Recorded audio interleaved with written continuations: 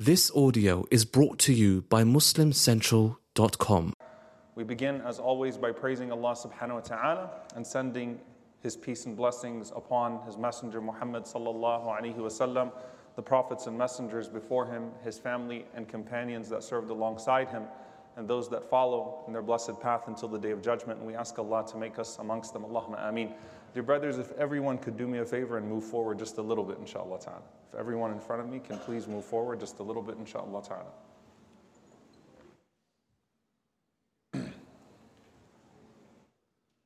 I wanted to begin today's khutbah with a perspective that I've never seen myself, but I know with certainty exists.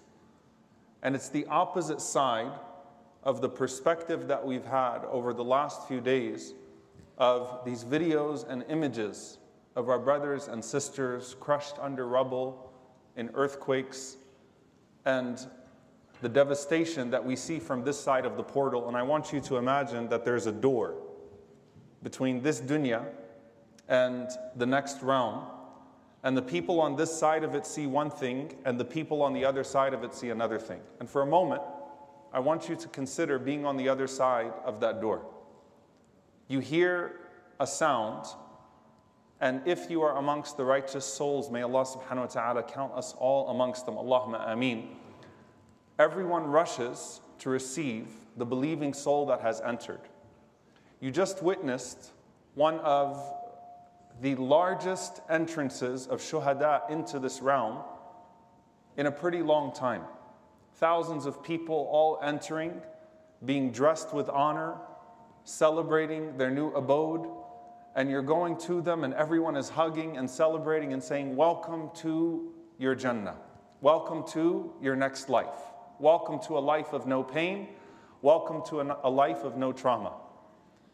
And on the other side of that door, you have the bodies that are left over. You have the crushed homes that could not be inhabited even if they died a quote-unquote natural death. And you have the people that are left behind in grief and in confusion and with a whole lot of pain.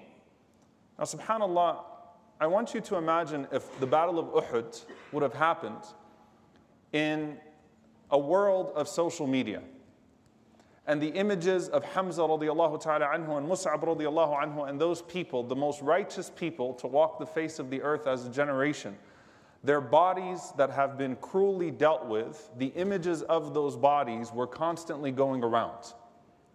And Muslims around the world were sharing those images and looking at that. Or if you witnessed Asiyah alayhi salam from this side of the portal. You know, we've witnessed it from the other side because all we have from Asiyah is the end, and we have her Jannah side, looking at the laughter and the happiness and the joy. But if you were living in the time of Fir'aun and Asiyah and you were in that gathering, one of the helpless people that had to go with the orders of Fir'aun at the time, and you were seeing what was being done to Asiyah alayhi salam and what that might do to your faith. Or if you lived at the time of the Fir'aun of this ummah, Abu Jahl, and you watched him poking at the body of Sumayya radiallahu ta'ala anha, the first shaheed of Islam, the first martyr of Islam, and felt a great deal of helplessness. You might be paralyzed. And that captures the sentiment sometimes as we are watching from this side what happens to people when they exit this world, especially if it is a traumatic exit. And subhanAllah, what do you hear from people when they lose their loved ones? Alhamdulillah, they didn't suffer. And what they mean by that usually is that it wasn't a prolonged death. You know, the body, even if it's intact when it's put in the ground, the earth will do with the body what the earth does with the body, except in the miraculous situations. But alhamdulillah, it wasn't a prolonged traumatic exit, right? And they'll think about it in that way. And what does the Prophet ﷺ say in an authentic hadith? مَا يَجِدُ الشَّهِيدُ مِن مَسِّ الْقَتْلِ إِلَّا كَمَا يَجِدُ أَحَدُكُمْ مِن مَسِّ الْقَرْصَةِ. He said in an authentic hadith ﷺ that the shaheed, the martyr, and we ask Allah that each and every single one of our brothers and sisters that died in this earthquake is a shaheed. Allahumma ameen. That the martyr, whether it is sahibul hadm, the one that was crushed by something, or the one that was killed by something, he said, sallallahu alaihi wasallam, the martyr does not feel the pain of death except like one of you feels the bite of a bug. Al-Izz ibn Abd al-Salam, rahimahullah, commented, he said, the bite of a flea. That's what Asiyah felt, alayhi salam. That's what Sumayya, radiallahu ta'ala anha, felt as she exited this world. Because Allah subhanahu wa ta'ala has transitioned them to a place that we cannot perceive, but that what they are perceiving is far greater than anything that they had in this life while they were still here. And then you say, well, what about the years of cruelty? What about the days under oppression? What about the long days before they passed away, if they had long days before they passed away? They will not remember the cruelty. They will not remember the long days. They won't even remember a life of oppression with one dip in Jannah, as the Prophet ﷺ said. Not a moment under the crushing rubble, not a moment under the crushing oppression of a tyrant. But that doesn't mean that we should not be doing everything we possibly can to pull them from under the rubble and to pull them from under the crushing fist of a tyrant. What that says, dear brothers and sisters, is that we're human, and that the way that we feel is because Allah subhanahu wa ta'ala has put these human emotions inside of us. It is rahmah, it is mercy to cry when you see brothers and sisters in pain. It is yaqeen, it is certainty to know that Allah subhanahu wa ta'ala has a recourse for that pain. And those two emotions are not contradicting ones. They're just part of our own human dilemma. And Allah subhanahu wa ta'ala does not punish us for our human feelings. In fact, He rewards us if we act despite those feelings, and even more so, if we channel those feelings towards acting for His pleasure. And that contradiction is captured by the Prophet sallallahu alaihi wasallam in another hadith that's also authentic. He said, sallallahu alaihi wasallam, ithnatan yakrahuhuma ibn Adam. There are two things that the child of Adam hates. Yakrahul maut. He hates death. Wal mautu khayrun lil mu'min min al fitna. But death is better for the believer than being tried. Being tried in what way? In regards to their deen. Death is better than having fitna in your deen. It's better to leave this world than to be tested in it in a way that will take away from your hereafter. But we hate death. We all hate death, and that's part of a human feeling that Allah subhanahu wa ta'ala has put inside of us. وَيَكْرَهُ قِلَّةَ الْمَالِ. He hates to be deficient in regards to his wealth. No one likes to have less money. وَقِلَّةُ الْمَالِ أَقَلُّ لِلْحِسَابِ. He said, sallallahu alaihi wasallam, but less money means lesser accountability on the Day of Judgment. So for some people, poverty is actually better for them, but they still hate poverty, and that's understandable. The problem is not that they hate poverty. The problem is if their poverty or their hatred for poverty leads them to a hatred of the Lord of the worlds and leads them to this conundrum and this dilemma of not understanding anymore their purpose, why they are here in the first place. And so yes, it's hard to keep perspective when pain is imminent or when it's overwhelming. And even when we have perspective, it doesn't negate our sense of pain. Just like the Prophet ﷺ cried while holding his dead son, even though he knew that his son was going to the care of Ibrahim ﷺ in paradise. He still cried, ﷺ, because perspective doesn't negate pain. It just keeps it within certain guidelines. It keeps it within a certain understanding. It keeps it measured, controlled. But it doesn't negate it, and Allah subhanahu wa ta'ala has not asked us to negate that pain. We feel pain, but we maintain perspective. And when it comes to the philosophical side of things, and subhanAllah, I want to actually say from the onset, I cannot solve your philosophical problem with a 15-minute khutbah. There is a wonderful paper that our Shaykh Muhammad al-Shinawi, hafidhahullah, has written. Why do people suffer? God's existence and the problem of evil. Why do people suffer? God's existence and the problem of evil. And there are many other resources that we'll mention another day, inshallah ta'ala. And if the question bothers you enough philosophically, then at least be willing to do the reading that is necessary to help you come to terms with it. So if you need to read some papers, if you need to look into this and to help put your pain in perspective, then do so. But in brief, with this khutbah that we have, we don't know why Allah subhanahu wa ta'ala does what He does. We don't know why He allows what He allows. But what we do know is that it's never without purpose, and the believer is never without reward. Nothing strikes the believer without purpose, and everything that strikes the believer carries potential reward. Not always. So what are we supposed to do? We're supposed to be focusing on the human component of this. The mu'min asks, the believer asks, did my sins harm and can my sadaqah help? How do I not hurt and how do I help? Because we understand a collective responsibility that all of our individual actions play into the entire scheme of our collective existence. And that's where we look to. And we're introspective. And when we start to be introspective, we realize that natural disasters aren't always as natural as we think they are. Our role might be bigger than we initially assume. A famous hadith of the Prophet ﷺ, he said, لا تقوم الساعة حتى يقبض العلم وتكثر الزلازل ويتقارب الزمان وتظهر الفتن ويكثر الهرج أي القتل حتى يكثر فيكم المال فيفيض. He said ﷺ that the hour will not come until 6 things happen. Knowledge is taken away. How? By the death of the scholars. Is that just because all scholars die, or is that because we fail to act on the mandate of transferring the sacred knowledge and formulating greater institutions and people that care for this ilm and want to pass it down and live in accordance with it? It's both. There's a human component to it. And earthquakes being frequent, there's a human component to that as well. And when it comes to time passing quickly, there's a loss of barakah, a loss of blessing in time. Why is that? As Ibn Hajar rahimahullah says, because of the insertion of sin into that time. Sins deplete barakah, they deplete the blessing that we have in our time. Until tadharul fitan, until afflictions start to appear. And then murder increases, and people don't even know why they're killing anymore. That's certainly a human component. We don't say to the murderer, you murdered because Allah subhanahu wa ta'ala told you to do so. Even as we hope for the reward for the murdered, there's a human component.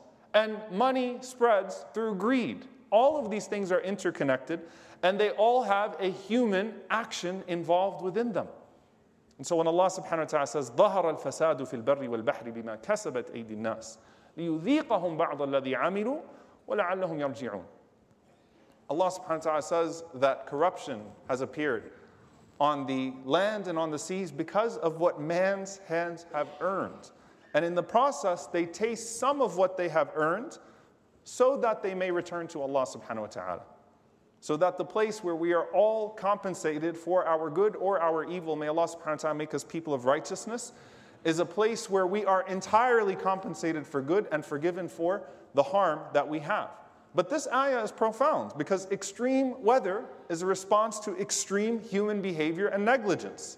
Whether you speak of our sins collectively or the sin of the greedy sabotaging the climate, all of it is connected. And also the idea of the earth quaking is a reminder of what? Of a day that Allah subhanahu wa ta'ala says, إِذَا زُلْزِلَتِ الْأَرْضُ زِلْزَالَهَا. The thing that you consider the most stable in this dunya is the earth beneath you. When there comes a day when people cannot even look down and depend upon the earth being stable anymore, then what hope do they have in the stability of dunya as a whole, except that they come back to Allah subhanahu wa ta'ala? So it's a reminder. إِذَا زُلْزِلَتِ الْأَرْضُ زِلْزَالَهَا وَأَخْرَجَتِ الْأَرْضُ أَثْقَالَهَا وَقَالَ الْإِنسَانُ مَا لَهَا يَوْمَئِذٍ تُحَدِّثُ أَخْبَارَهَا. The day that ultimate quake comes and everything is expelled from within, and then all the secrets and the deeds are put forth. Remember that you are not in control like you think you are. Remember that you are more vulnerable than you think you are. You never go to sleep thinking that I might wake up in the middle of an earthquake. No one went to sleep that night thinking that that was a possibility. May Allah subhanahu wa ta'ala have mercy on them all. That's a reminder for all of us. لَعَلَّهُمْ يَرْجِعُونَ. To turn back to our Creator because He is inevitable. He is inevitable. And our meeting with Him is inevitable as well. So we come back to Allah subhanahu wa ta'ala collectively to make sure that He is most pleased with us when we do go back to Him, and we leave His wisdom to Him while focusing on attaining His mercy. Leave His wisdom to Him, focus on attaining His mercy. And subhanAllah, there's a hadith that's been going around in these last few days, which is a beautiful hadith. And when you pull back the context of it, it's even more beautiful. So there's a whole story to the narration of this hadith. Abi Burda, rahimahullah, says, بَيْنَ أَنَا وَاقِفٌ فِي السُّوقِ فِي إِمَارَةِ زِيَادٍ. He said, I was walking in the marketplace one day. إِذْ ضَرَبْتُ بِإِحْتَى يَدَيَّ عَلَى الْأُخْرَى تَعَجُّبًا. And I started, like I clearly looked bothered as I was clasping my hands together. So a man came up to me and he told me that his father was a companion of the Prophet sallallahu alaihi wasallam. So Abu Burda is a tabi'i, and he's walking in the marketplace and he's bothered. And a young man comes up to me and says, I am a son of one of the companions of the Prophet sallallahu alaihi wasallam. Mimma ta'jab? What's causing you stress? Why are you doing that? Why are you looking around so disappointed with the state of the world around you? What's happening? Listen to what he says. He says, أعجب من قوم دينهم واحد ونبيهم واحد ودعوتهم واحدة وحجهم واحد وغزوهم واحد يستحل بعضهم قتل بعض. He said, you know what I'm disappointed by? You know what's making me do this? I am amazed by a people who have one religion, one prophet, one hajj, one da'wah, one qibla. They're supposed to be one ummah, yet some of them are making the blood of others halal. I can't understand how we got to this point. We're one generation removed from the Prophet ﷺ being amongst us, and already you have Muslims turning on each other and allowing the killing of this person and the killing of that person and coming up with these extreme ideas. What happened to us? And then the young man said, فَلَا تَعْجَبْ, do not be amazed. فَإِنِّي سَمِعْتُ وَالِدِي, I heard my father. Who is his father? Abu Musa al-Ash'ari radiyallahu anhu. This is the son of Abu Musa al-Ash'ari. I heard my father Abu Musa al-Ash'ari radiyallahu anhu say, أنه سمع رسول الله صلى الله عليه وسلم يقول أمتي هذه أمة مرحومة ليس عليها عذاب في الآخرة عذابها في الدنيا الفتن والزلازل والقتل. He said, I heard my father say that the Prophet ﷺ said that my ummah, this ummah of mine, is an ummah that has Allah's mercy. Why? Its trauma, its punishment is not in the akhirah. The hardship that this ummah will face is not the hardship of the hereafter. Its hardship is in the tribulations, in the dissension, and in the earthquakes, az-zalazil. Now, the earthquakes part, that part is just like if a natural medical condition comes to you, right? For the most part, right? These are things that we have no control of. What's the part that's bothering Abi Burda? He's bothered by the people that are self-inflicting harm on this ummah. The Prophet ﷺ is saying the real harm is in the akhirah. The real harm is in the hereafter. And the one who meets Allah subhanahu wa ta'ala clean there is going to be okay. But he's also saying that the tests of this ummah are primarily self-inflicted. And Abu Hurairah radiallahu ta'ala anhu said as much. Abu Hurairah narrates authentically, إِنَّ هَذِهِ الْأُمَّةِ أُمَّةٌ مَرْحُومَةٌ لَا عَذَابَ عَلَيْهَا إِلَّا مَا عَذَّبَتْ هِيَ أَنفُسَهَا. Subhanallah. He said, this ummah is an ummah that has been showered with Allah's mercy. No punishment comes to it except with the way it punishes itself. And they said, how is that? And he started to cite the fitna. He said, look at the people. People turning on each other. The same La ilaha illallah Muhammadan Rasulullah. The same deen, and they turn on each other. Why? Why are they turning on each other? So it's self-inflicted. And that was the part that bothered the companions. That was the part that bothered the tabi'een, because they understood that everything has divine recourse, but if I am part of that self-inflicting harm on this ummah, I better be ready to answer to Allah subhanahu wa ta'ala for that, because that has akhirah consequences. That has consequences in the hereafter. The hereafter is nothing but mercy for the believers. It's nothing but misery for the manufacturers of misery in this life. And I need to make sure that I'm in the former category, not in the latter category in any way. So we take ownership of ourselves. We leave the divine to the divine, and we look to perfect our human responses as pious believers. Poverty, al-faqr, is evil. And how many conditions that the Syrian people in particular were already living in are pre-existing conditions that are inflicted by aggression and neglect. You don't just look at that and say, oh, astaghfirullah, la hawla wa la quwwata illa billah. Where were we? And it's strange, subhanAllah, some of the strangest people, and I don't usually like to bring politics to this khutbah, but the strangest people are those that will whitewash Bashar al-Assad's crimes against his people. Hundreds of thousands of people, gassing them and killing them, and then we'll turn around and feel sorry for them after the earthquake. Where were you? You're whitewashing that crime? You're saying that's okay, but now you're upset? Now you're concerned? So let's not try to abdicate our responsibility now If you have gross theology or gross politics, you're not going to have a healthy intervention into this. And those two things often go together, and they come from a place of an aqeedah problem. The last thing I'll say, dear brothers and sisters, is that people in devastation don't need your philosophy, they need your empathy. They don't need you to unravel this in your mind and figure out, how did God let this happen? And can I go have a 2-hour session with a sheikh so they can help me understand how? They need you to be there for them right now. And wallahi, sometimes the people in devastation have the most clarity despite their trauma, and the people that are furthest from them have no clarity despite their privilege. You talk to people that have suffered in these conflicts, and they have iman and yaqeen that you envy. And people far away are questioning why this happened to them and are paralyzed into inaction because I don't know why this happened to them. That's not going to help anyone.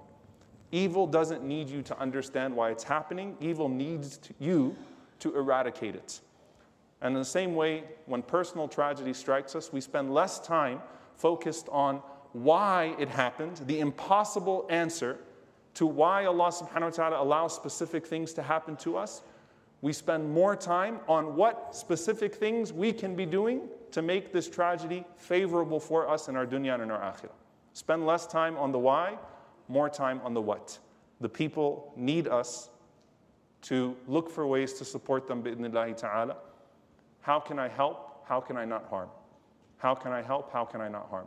May Allah subhanahu wa ta'ala expiate from us any sins that bring about hardship upon this ummah, and any sins that cause us destruction in this dunya or in the akhirah.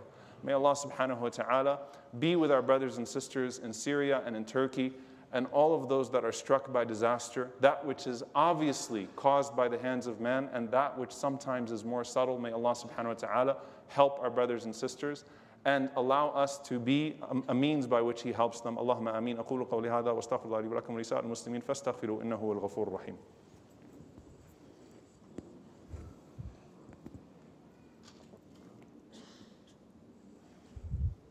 الحمد لله والصلاة والسلام على رسول الله وعلى آله وصحبه ومن والاه.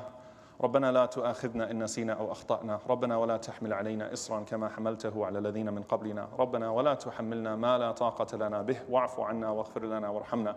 أنت مولانا فانصرنا على القوم الكافرين. عباد الله، أن الله يأمر بالعدل والإحسان وإيتاء ذي القربى وينهى عن الفحشاء والمنكر والبغي يعظكم لعلكم تذكرون. فاذكروا الله يذكركم واشكروه على نعمائه يزد لكم ولذكر الله أكبر والله يعلم ما تصنعون. وأقيم الصلاة.